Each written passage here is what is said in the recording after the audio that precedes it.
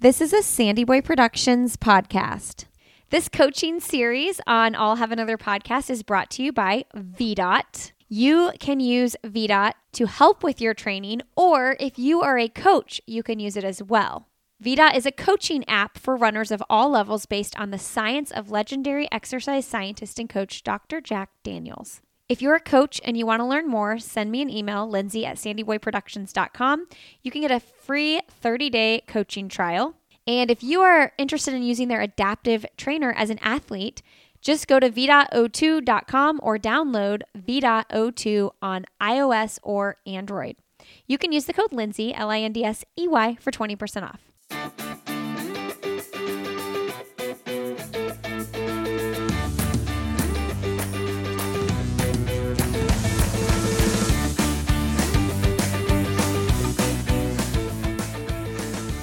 All right, today on this coaching series, I'm so excited to bring Sheila Burrell onto the podcast. It was such a joy to talk to Sheila. Sheila's a 2-time Olympian in the heptathlon. She's a 5-time U.S. national champion. She's a world champion bronze medalist. And in the 2004 Olympics, she placed 4th. She is an alumni of UCLA, and she's now the head track and cross country coach for San Diego State University. In this episode, we do get into her own career as a heptathlete in the first half of the episode, and then we get into the coaching stuff, which I was so excited to hear about her story, what got her into coaching, the people who influenced her and inspired her to be the coach that she is today. Sheila is also the president of the Women's Running Coaches Collective, which is a really cool organization that she's going to tell you about in this episode. You can find the Women's Running Coaches Collective on Instagram. They're just Women's Running Coaches Collective. They're doing really great work. Definitely go check that out.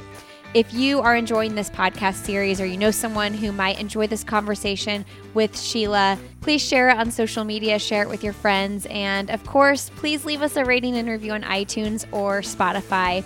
If you have just like 30 seconds to do that, that would be extremely helpful in potential new listeners finding this podcast. All right, friends, enjoy my conversation with Sheila.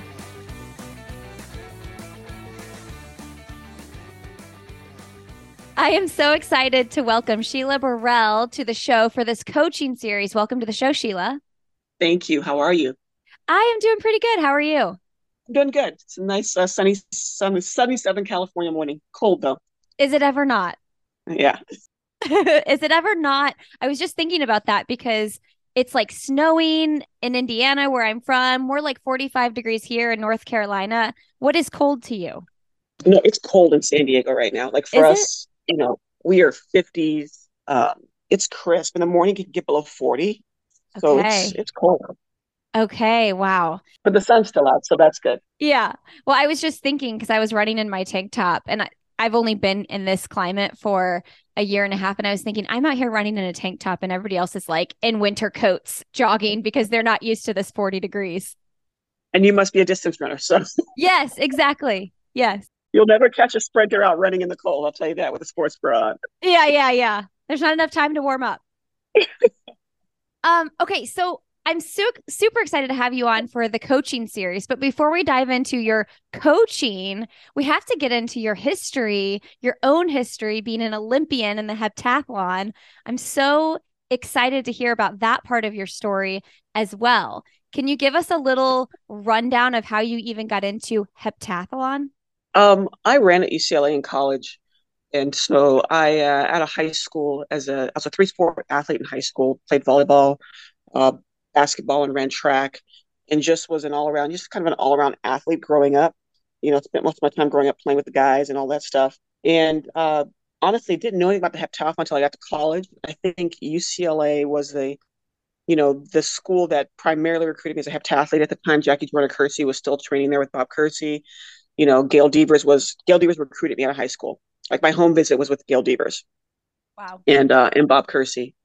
And so, the HEP became, something that, I knew I was an all-around athlete. That's something that in college, I had to learn how to do all the events because I didn't know how to hurdle when I got to college. I'd never thrown an implement when I got to college. All I did was sprints and jumps in high school. And so I learned the events. And by my junior year, senior year, I was in NCAA's and I was All American. I made it to nationals in the hurdles, I think my junior year, under the old system, of course, for NCAA's now. And then just continued after that.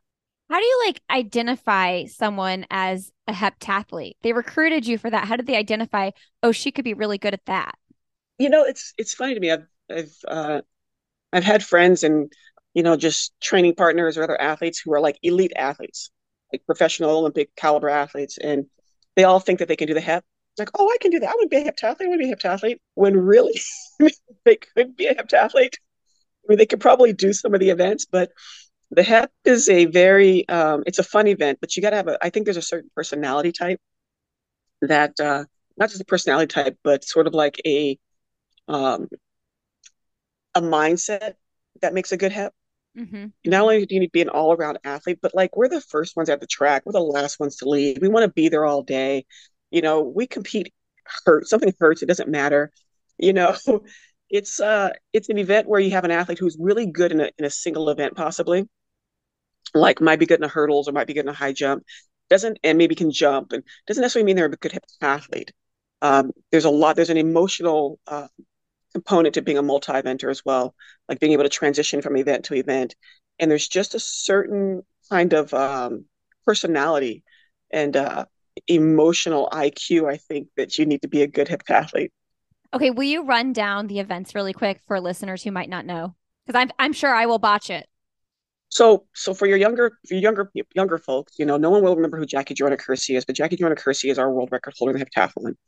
Um, they might know who, it was Dan O'Brien for Americans, and now it's a guy from Great Britain, I believe.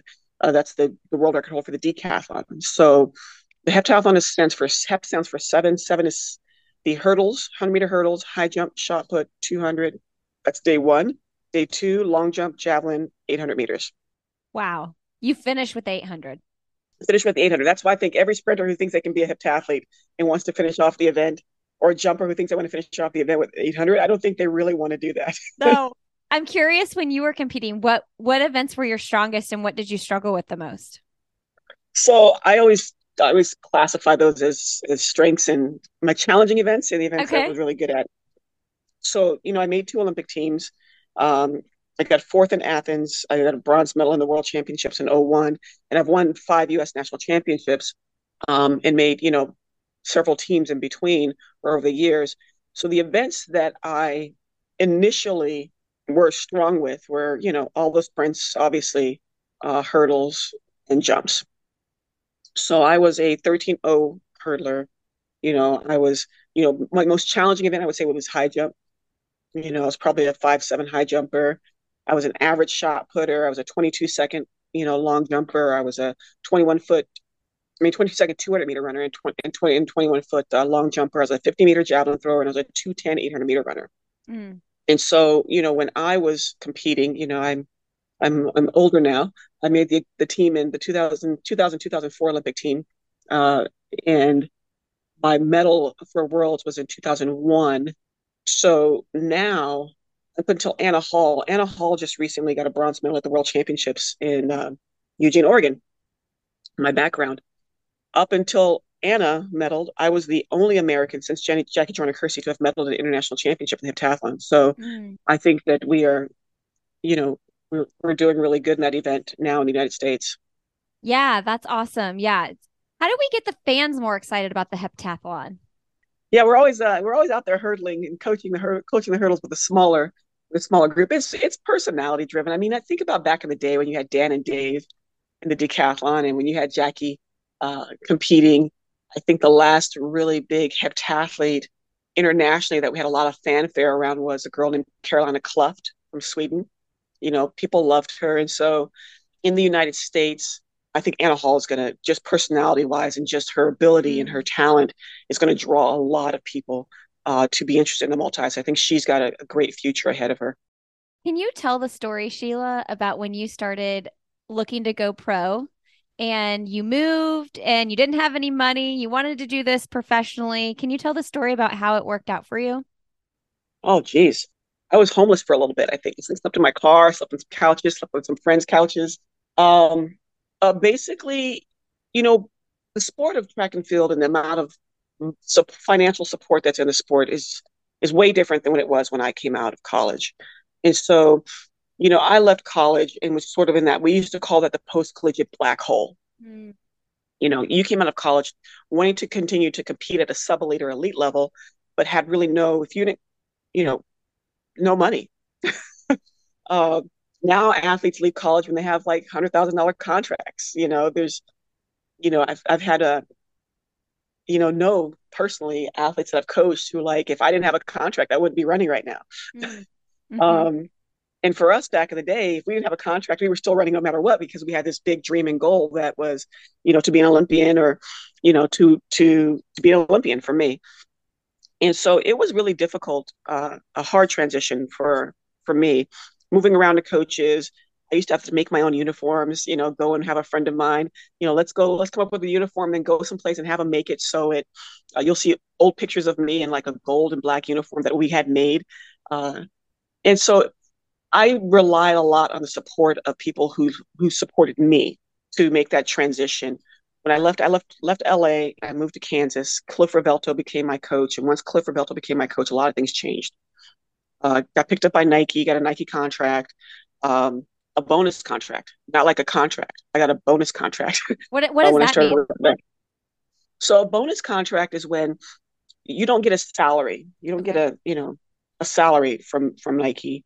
You get like, if you perform, you get X amount of dollars. Okay. And I think maybe I had a travel stipend, and I think I had something for like physio or massage or something like that. And so I started off with a bonus contract, and and getting uniforms. The biggest thing for me when I first came out, this is back in the day, was being able to have a uniform was a big deal.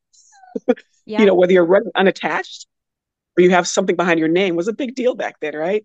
And this is in it's only 2023, but my last games was in 2004. I didn't get a deal until 2000.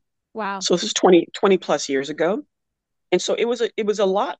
There's a lot of internal motivation back then to continue to run track. Running track was not profitable. I think when I was competing at one point, I was probably the only heptathlete during my years where I was successful that was sponsored and making a little bit of money, Mm. or the most amount of money during my time. And so it just took a lot of, I was very driven, very much head in the sand kind of about my performance and training.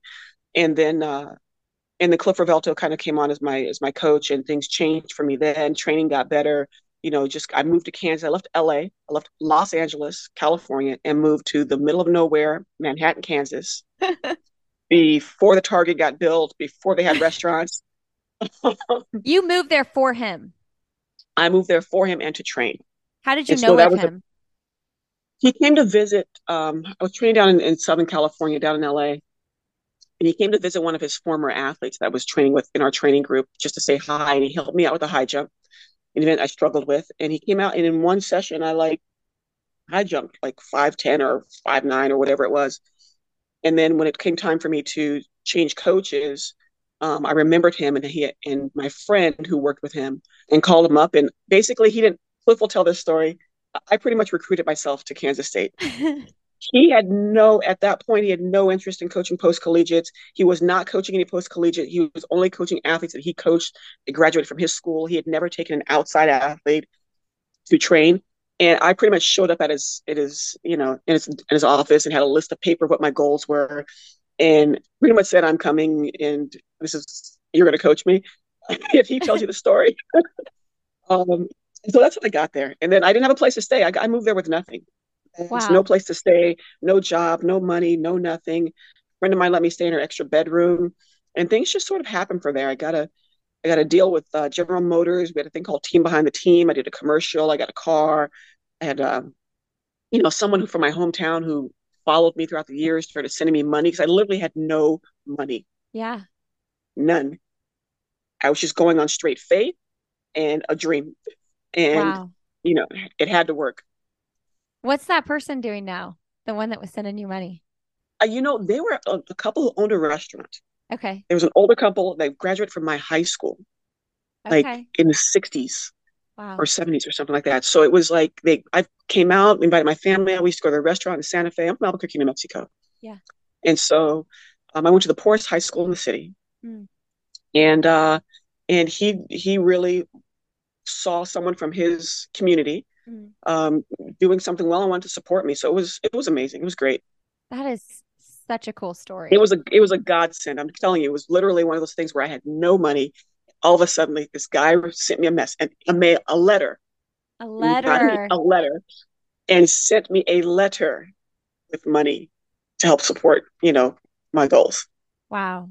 Okay, so where did the drive come from? Like, I'm always curious to know, is this how you were raised? Did someone instill this? Is this just who you were born to be? Where did you learn to be so mentally tough when you know, like, okay, the odds are against me here. Like, I got to figure this out on my own.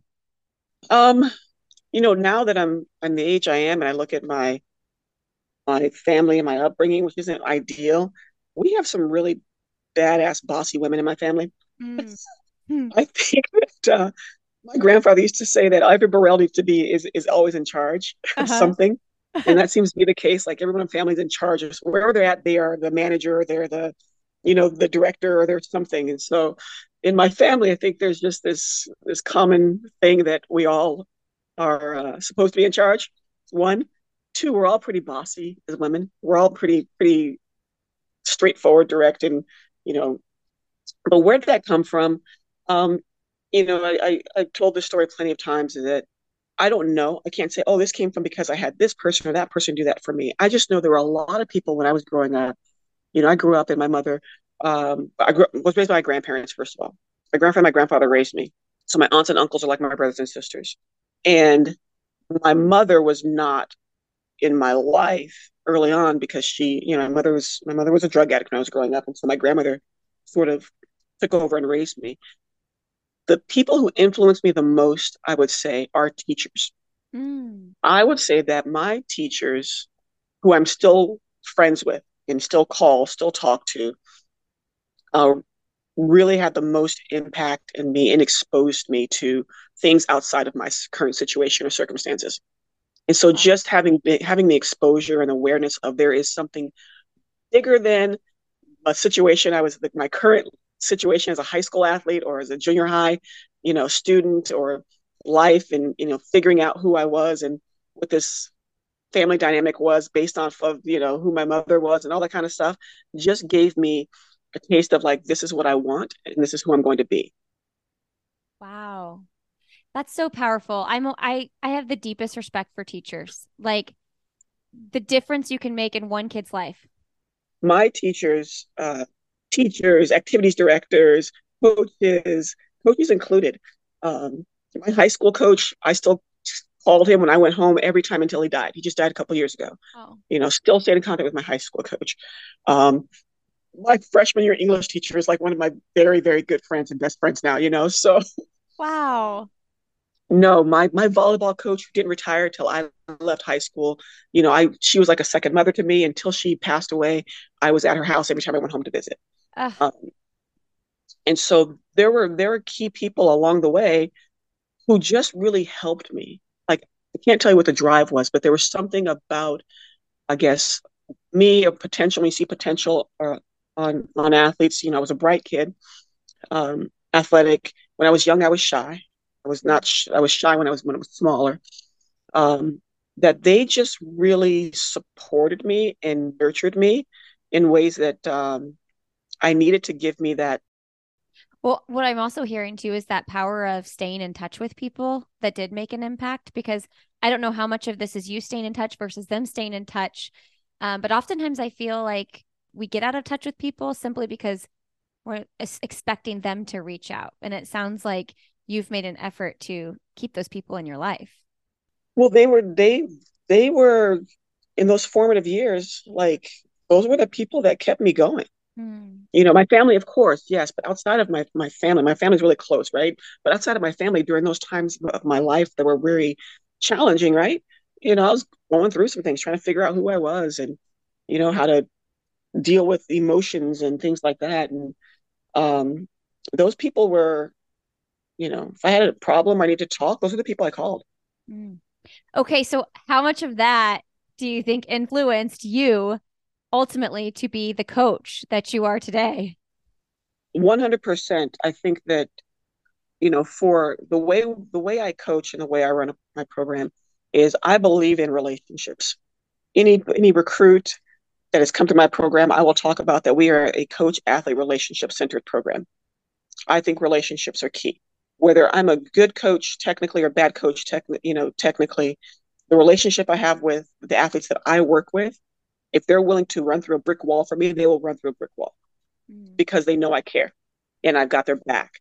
You can't as a college coach, it's a little difficult because you've got so many athletes, you know, but you got to coach an athlete for who they are and where they're at. I think a huge part of how I sort of my my vision of how I try to do what I do is based off of how people helped me.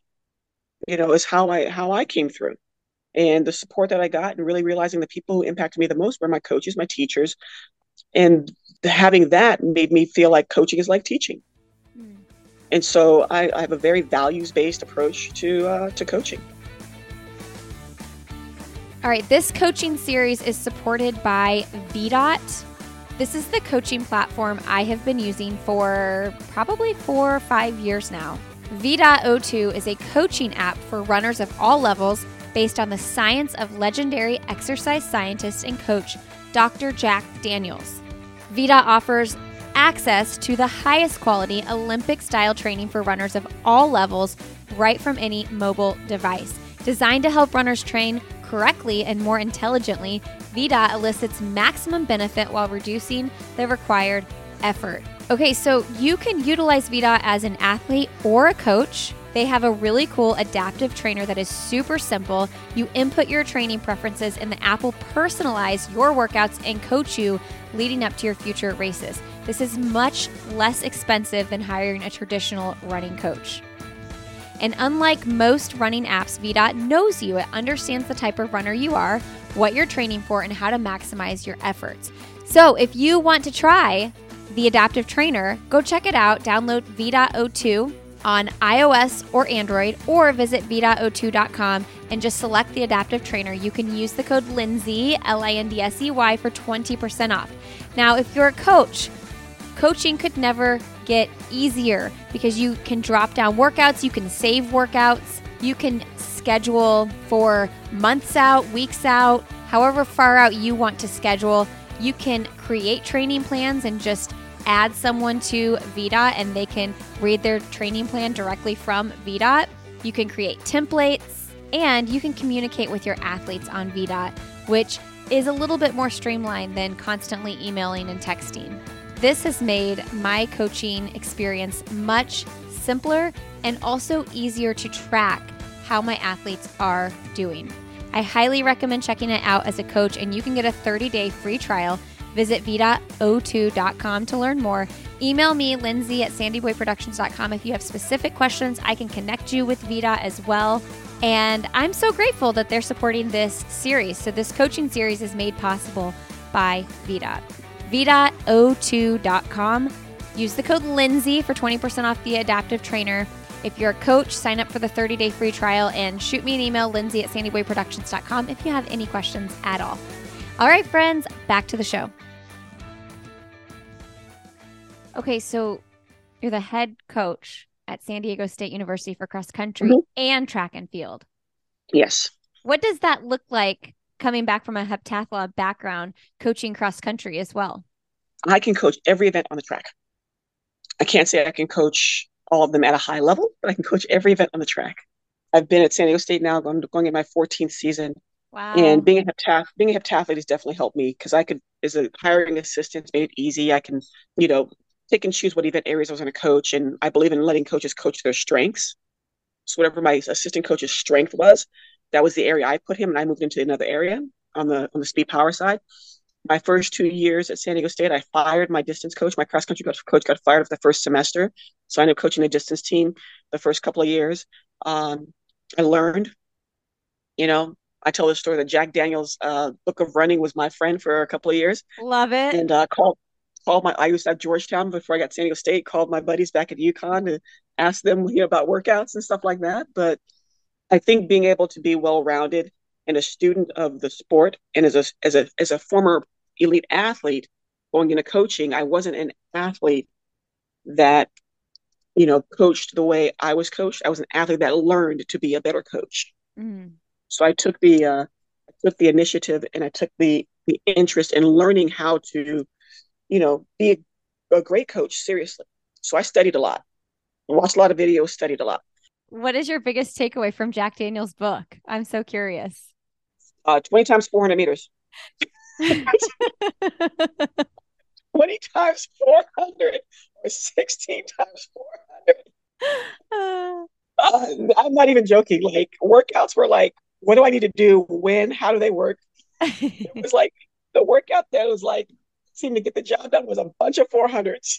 Oh, that's so good. I love it. I remember in high school we did a 400 work. I ran distance 400 workout that was like you had to hit your pace, and you kept doing the 400 until you missed your pace, and that was always like a mind thing because you're like, do I want to just slow down so I can be done? Like I am done with this workout once you get to like 15, you know? Well, for the 5K, like, yeah, I actually like the 5K because I had to coach it. Oh I my love goodness. DMRs, right? There's certain events I like because I had to coach it and understand, like, 5K or 10K is hard mentally. Yeah, Like, that's a lot of laps. it's a lot of laps, but figuring out the pace. And we had this one girl named Marianne Hogan, who's like my favorite, one of my favorites, who I still stay in touch with. I still stay in touch with a lot of my athletes. Hmm. Um, but Marianne, man, she PR'd, and we're at sea level school. We scored at conference in Wyoming at 7,000 feet Wow. because she was driven for sure. But we also, you know, we have this thing called team before self at San Diego State. But she was down for the team, and so uh, yeah, 5Ks are super interesting because I coached it. You know the ins and outs now. I know the periphery Yeah, enough. yeah. Talk to me about your program a little bit more. You're D1. Mhm.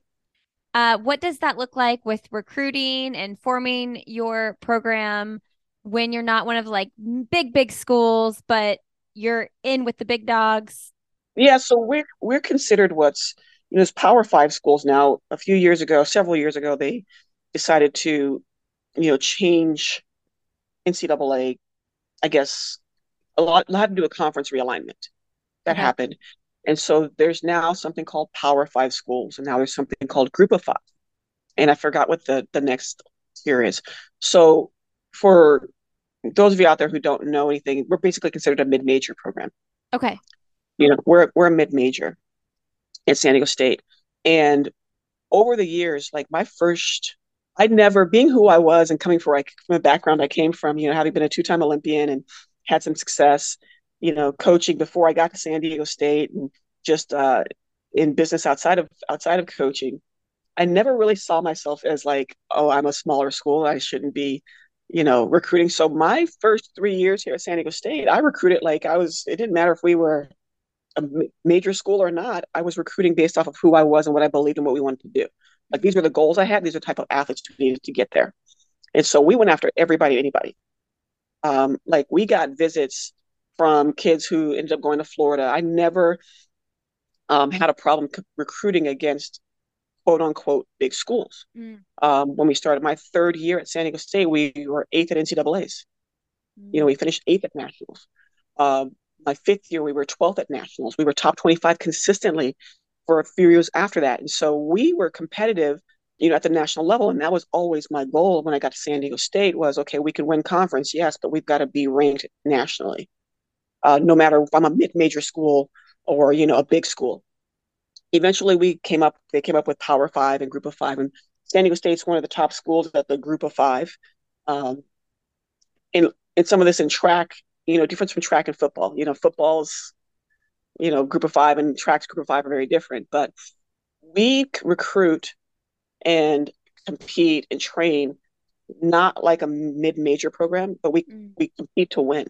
mm, And so the difference, I think, with being at a mid-major versus let's say an LSU, USC, Florida, is that now with what's happening in collegiate athletics, athletes and social media, athletes are more driven by things uh, and stuff and hype than by performance coaching, relationships, positive experiences, and those type of things, right? So if you've talked to say, a lot of college coaches, the collegiate athlete experience is tough. Mm. It's hard. Like athletes go through some things, and I always knew that I was never going to be a program that used and abused athletes for points. We're going to be successful, but track, the way I grew up loving track and how it's sort of directed and guided my life, I wanted to give that back. And so whether you are a developmental athlete or you're a top tier athlete, like we've gotten top 10 athletes before in our program. We've had those kids visit. I say the same thing to them. I say to my other athletes is like, here, we're a coach athlete centered program. And my interest is that you get better. If you come here, you get better.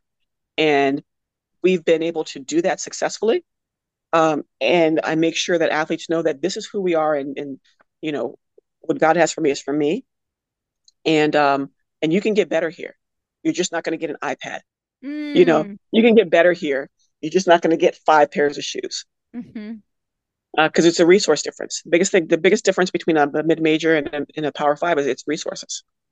Gosh, how complicated has like that shift with the social media and the endorsements and all that been? Like, how hard is that for you as a coach? NILs change things. Transfer portal has changed things. You know, the rules are the NCAA. The rules are starting to relax a lot, NCAA, and so it's becoming very difficult. Recruiting and just if I'm being honest, it's becoming more difficult coaching Yeah. in the NCAA at this point. There's a lot of other factors Mm-hmm. now that you're working with. I'll give you an example. We can offer a kid a full scholarship, and they love our program, but they'll go to another conference and they'll say they're going to give me an NIL. They're giving me NIL money, and it's like, okay, we're a better fit for you, but you're going to chase the money. And so there's the nature of track and field at the collegiate level, in my opinion, is changing.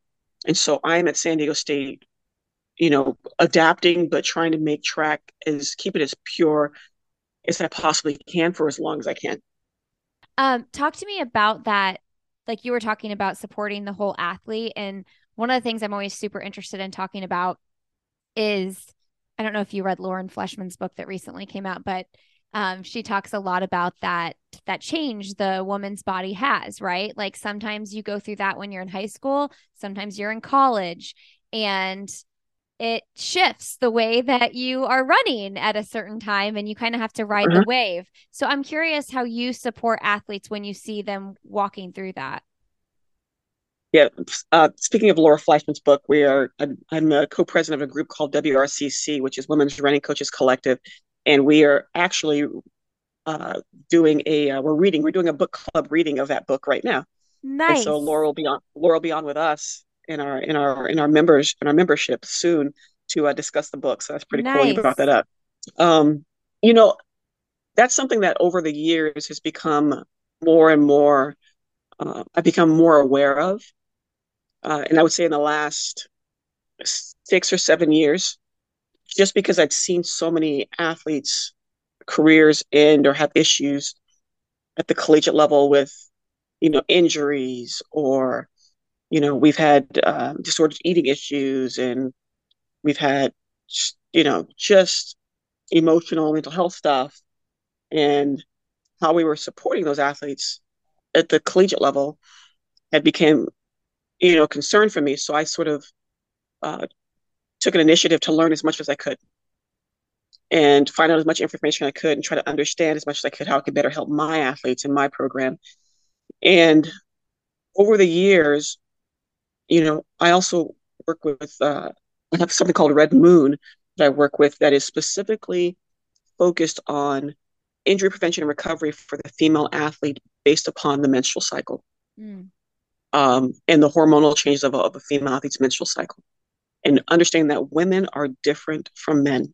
Mm-hmm. And so when we're coaching women like men, you're going to see a lot of, uh, the types of injuries they have, you know, the training cycles and programs of what they're doing when really matters for females. Recovery is really important. Recovery for everyone's important, but hormonally and physiologically, women are different from men. So I'd always coached early on. Bob Kersey was my college coach, and then I had Cliff, but I always coached early on, just like, athlete was an athlete. Mm-hmm. Athlete just, I'm coaching workouts, I'm coaching, you know, workouts, and I'm coaching workouts, Mm-hmm. on the track. Relationships, yes, but you got to be tough. We can make it through the workout. And when you see these changes in women, and even emotional changes, you have to realize that what makes women different from men specifically is that they're emotionally just built different. We're just wired differently. Mm-hmm. And so being able to understand, you know, the emotion in sport helped me become a better coach of women athletes. And so when you talk about the changes in their bodies and some of the mental health stuff that's happened, especially since COVID, being able to, you know, communicate at that level with them is super key so that they leave college, at least in my program, leave college having an experience that they can grow from and not an experience that has caused trauma. That's Mm. my biggest thing is that I don't want to cause trauma in some kid's life when they come through my program. Now I don't get it right every time. Body changes, all those things you're talking about. There's trauma that happens at the collegiate level, A and lot, I don't want yeah. my program to be one of those programs that causes that trauma. And so, like I said, we don't get it right all the time, but we're trying to, mitigate and minimize that. Just because I know from my own personal experience. That didn't quite answer your question, but it kind of gets to where Yeah. my focus is with coaching. Yeah, I think that's so important. And, thank God we're talking about it more now, right? Like, thank God the changes are happening. Tell us about the coaching group that you have, the women's coaching group. Yeah, so Helene Hutchinson, Melissa Hill, Charlotte Richardson were the founders of a group called Women's Running Coaches Collective. And about a year ago, um, maybe a little over a year ago, I did a same thing with you. I did a clinic with them, a virtual clinic, and I was one of the speakers. And a year later, or some months later, they called and asked me if I'd be involved. And not only that, be involved, but would I be a president of the organization? Your talk must have been really good. It must have been. I think, the things that I'm talking about were pretty much, I'm direct in the sense that this is what's really going on. This is how we can discuss these things. And since then, I've come on board and we've done a great job of providing resources and support for coaches in general. We're focused on high school coaches, but for coaches, where we've all gone to women's coaches clinics, we've all done these things that we do for, oh, I'm part of this conference for this weekend kind of thing. And we all leave this conference and we never talk to these people again. There's no resources, there's no follow up, and there's nothing sustainable. So what WRCC is aiming to do and is on our way to doing, which has been great, is the Women's Sports Foundation covers all sports. We are aiming to be that for the running space, where you can come back continually if there's calendar events, there's scholarships available, there's resources, there's community created around being in this running space. And so WRCC, our thing is we're changing the landscape of coaching for women, and we exist to amplify that power that women bring to track and field and distance running. And collectively, we can understand there's a much more holistic way of coaching.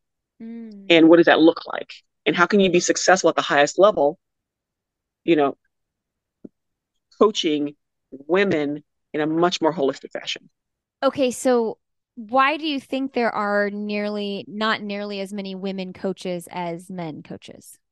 I don't have the answer to that, but statistically, if you look at when Title IX came into play in 1972, and I have someone who researches a lot of this on my staff. Most of the coaches of female athletes pre Title IX of female sports or women's sports pre Title IX were all women. Hmm. Women coach women Hmm. back in the day. Women got paid less to coach women than the men got to coach men, but women coached women predominantly. Hmm. At a certain point, this is sort of answering your question. At a certain point, they started paying coaches more money to coach women. And when they began to hire male coaches to coach women, they paid them more money. Male coaches then, I'm skipping a bunch of stuff, became, basketball. I'm talking about basketball. I'm talking about main sports. Track and field is a low level sport when you're talking about the bigger, it's like basketball. Started hiring male coaches to coach women, and the amount of money that they were paying these coaches increased. And as the amount of money available to coach women's sports increased, more men came into coaching women, Mm-hmm. and more women were not getting these jobs anymore. So Mm. now you have a lot of men coaching women's sports. Yeah. And I'm going to go back to where we got here, and it's not because they're necessarily a better coach; it's because more money came into the game. Mm. Wow. So so now where we are today, there's a whole lot of factors, and everything is only one thing that causes something, one thing that fixes something. It's a bunch of things around it, and so we're getting better. I think for a while, when I came out of when I retired from competing and wanted to get my first coaching job, I came out during a time when they were looking for female coaches. They needed a minority, Mm. they needed diversity play. So Mm. when I came out, when I finished competing and was getting into college coaching, there was a huge push for diversity uh, on coaching staffs. And you killed two birds with one stone if you have a black female. How did that make you feel? Oh, I hated it. Yeah. I was that coach that was like, if you're going to hire me, I'm going to hire because I'm good. So I made sure I was very good. Yeah. Like if I never wanted to take a job because I was a black or a female. Mm. And so when I got an opportunity to go to Georgetown, I interviewed at several different places. I got an opportunity to go to Georgetown. One of the reasons I really liked or wanted to go to Georgetown because they didn't have a sprint program. It was a primary distance school. They didn't have a sprint program, and they were okay, but they weren't on the speed power side. They weren't that strong. So I looked at Georgetown as a way for me to prove that I'm a good coach. So I used my Georgetown experience, which is one of my favorite places to coach, by the way, as my way as a former athlete who people assumed can't coach. Mm. Uh, as if I'm a diversity play, black female, I'm getting a job or whatever, great. Being an Olympian helped me. I will say this. It's hard out there to get jobs right now. My being an Olympian and knowing people I knew did help me. That helps you. That helped me with my process when I retired from competing. But I knew I wanted to go someplace where I can prove that I was good before I moved on. So that was Mm. Georgetown for me because I hated that whole concept of being, you need a female, you need some diversity, you need African American. Now Georgetown was pretty I wouldn't say I was a complete diversity play, but I was an easy play. I'm sure they didn't expect what they got because I actually was pretty good while I was there. Yeah, you proved it. What's the answer to that? Because diversity is very important, but you use that term diversity place, like you don't want to be hired just for that reason. So like what's the answer? Um, I don't know necessarily what the answer is. I know that, or I can say I believe that um, I believe in hiring people that are good. Yeah. I really do. And so, you know, I will probably, if my other colleagues or female coaching friends are listening to this, they'll probably cringe a little bit when I say it. But when I first got to San Diego State and I was hiring, I had a completely male staff for a really long time. I had Mm. no female assistants. I had people of color, yes, but I had no female assistants because diversity is in my, which lane of diversity are you trying to fill?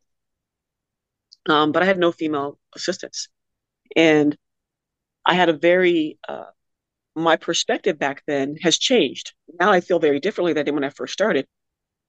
Is I felt like if I'm going to hire a coach, I want to hire the best coach for me.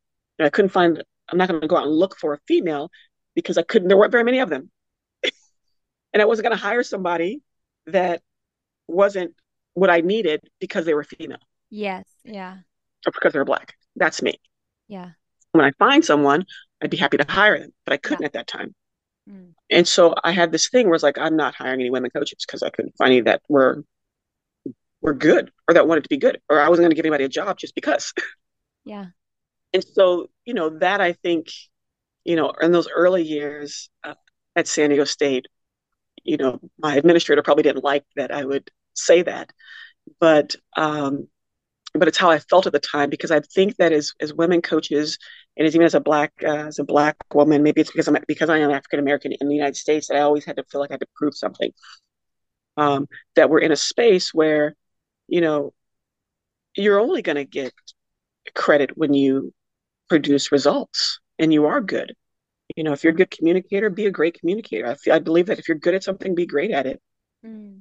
And over the years, I think as the quote unquote diversity play has gotten better because we as women coaches have gotten better too. You know, there was a point in time where people were taking jobs that they were unqualified for, in my opinion, Yeah. just because they could get it. And I just didn't want to be one of those coaches. I didn't want to be the coach that was going to come in and was going to like, I'm going to drive the van. I'm going to hand out per diem. I'm going to make the practice schedule. I wanted to coach. I don't want to be a female on staff that's just pushing paper. Mm-hmm. What do you think the female coaches can teach the male coaches about that emotional thing we were talking about? There's actually coming up this February 9th or 11th, I think. WRCC is being is going to be a part of the Nike Northwest coaching clinic. And one of the things that we are talking about is this exact topic. We have a panel. I won't be there. We have a panel of WRCC representatives that'll be there talking about this and just getting feedback from male coaches on, you know, what, what women bring to your coaching staff has been very interesting because there's a lot of sensitive subjects that are coming up, now where, gosh, it's interesting because, male coaches shouldn't be having conversations with their young female athletes alone. Mm. There's things like that you're talking about. We've got safe sport in play now. There's a lot of variables and factors that, you know, just from a gender standpoint of being a woman on staff, it's necessary when you're coaching women athletes. Um, but being able to relate and have an athlete feel comfortable, you know, is key. I think I'm a good coach. I believe I'm a good coach. And not only am I a good coach, but I'm a woman. And so for my female athletes, I think that it doesn't mean I'm better than my male counterpart. It doesn't mean I'm better. It just means I bring something to the table that you know that makes it more comfortable for them. So there's not a matter of female coaches are better than men. It's just that what we bring to the table is a little bit more Yeah. for a female coach in particular. There's a young coach out of Texas named Lakedra Stewart. You should interview her, by the way. I'm gonna write it down. She's a high school coach. She ran in college at Texas A&M. She's somebody you should definitely interview. Lakedra is a young coach who coached the men's football team Oh at one of wow. the toughest high schools in Texas. Wow. She coached at Duncanville High School. Duncanville's like, these are young men. These aren't Mm. boys. Mm-hmm, mm-hmm. And just hearing her talk about the differences between coaching boys and girls is very insightful. And having talked to her, I think that she understands what she brings, like how those boys began to relate to her as a woman, and their coach, who was a tough coach at that, was very interesting. That you wouldn't think, that they'd begin to look at her like, yeah, your mother and my sister, they got to protect her. So Mm. there you go with this relationship again. So it all revolves around relationships, in my opinion, and communication. Wow. That's so powerful. I'm excited to talk to her Yeah, you should talk if to she'll her. come on. I hope she will. Oh, that's so cool. Wow, that's interesting. This is a little bit off topic, but I was just thinking about I have my kids are all boys and I have four boys and we just had our first male babysitter for the first time and it was awesome. I'm like, I don't know that I could go back because this kid was so I'm like, this kid is a role model for these boys, and there is something about them having a role model that is a male. And so, anyway, I'm like super jazzed about this male babysitter. Yeah, see, that's the thing about just people in general, and that's why I think so much of coaching is getting results and having an impact is all relationship based. Yeah. And so your male babysitter is probably perfect for your kids. Yeah. That maybe that's something that having that role model is what they need. Doesn't mean the female's bad. It just means that this is great for my kids. Okay. What's something professionally or personally you haven't done that you'd like to do? Professionally, I need to write a book, Yeah. or I need to do something, outside of coaching with, um, I was an English lit major in college. So I probably need to write a book about what I don't know, but I need to write a book. I did research that that's what you majored in. And I was just Hmm. saying the other day, one of the reason Lauren Fleshman's book is so good is that she's actually a really good writer too. Like, you know what I Hmm. mean? Like you can write about your life, But if you're not a Hmm. good writer, it might not be the best book. So if you have both of Right. those, the story and the writing, got to do it. Personally, I've done a lot of things. I don't know yet. I'm pretty content. I don't feel like I'm missing much yet. I love it when people say that, though. I'm like, that's such a good way to live. I'm content. Yeah. What's the best, most recent book you've read? I knew you were going to ask me this question. I was like, it's a stupid, not a, it's not, I think it's a book called, it's something on self-talk. It's something for my athletes. It's a book about self-talk, Okay. um, and how to, basically about self-talk and emotions. Okay. That's good.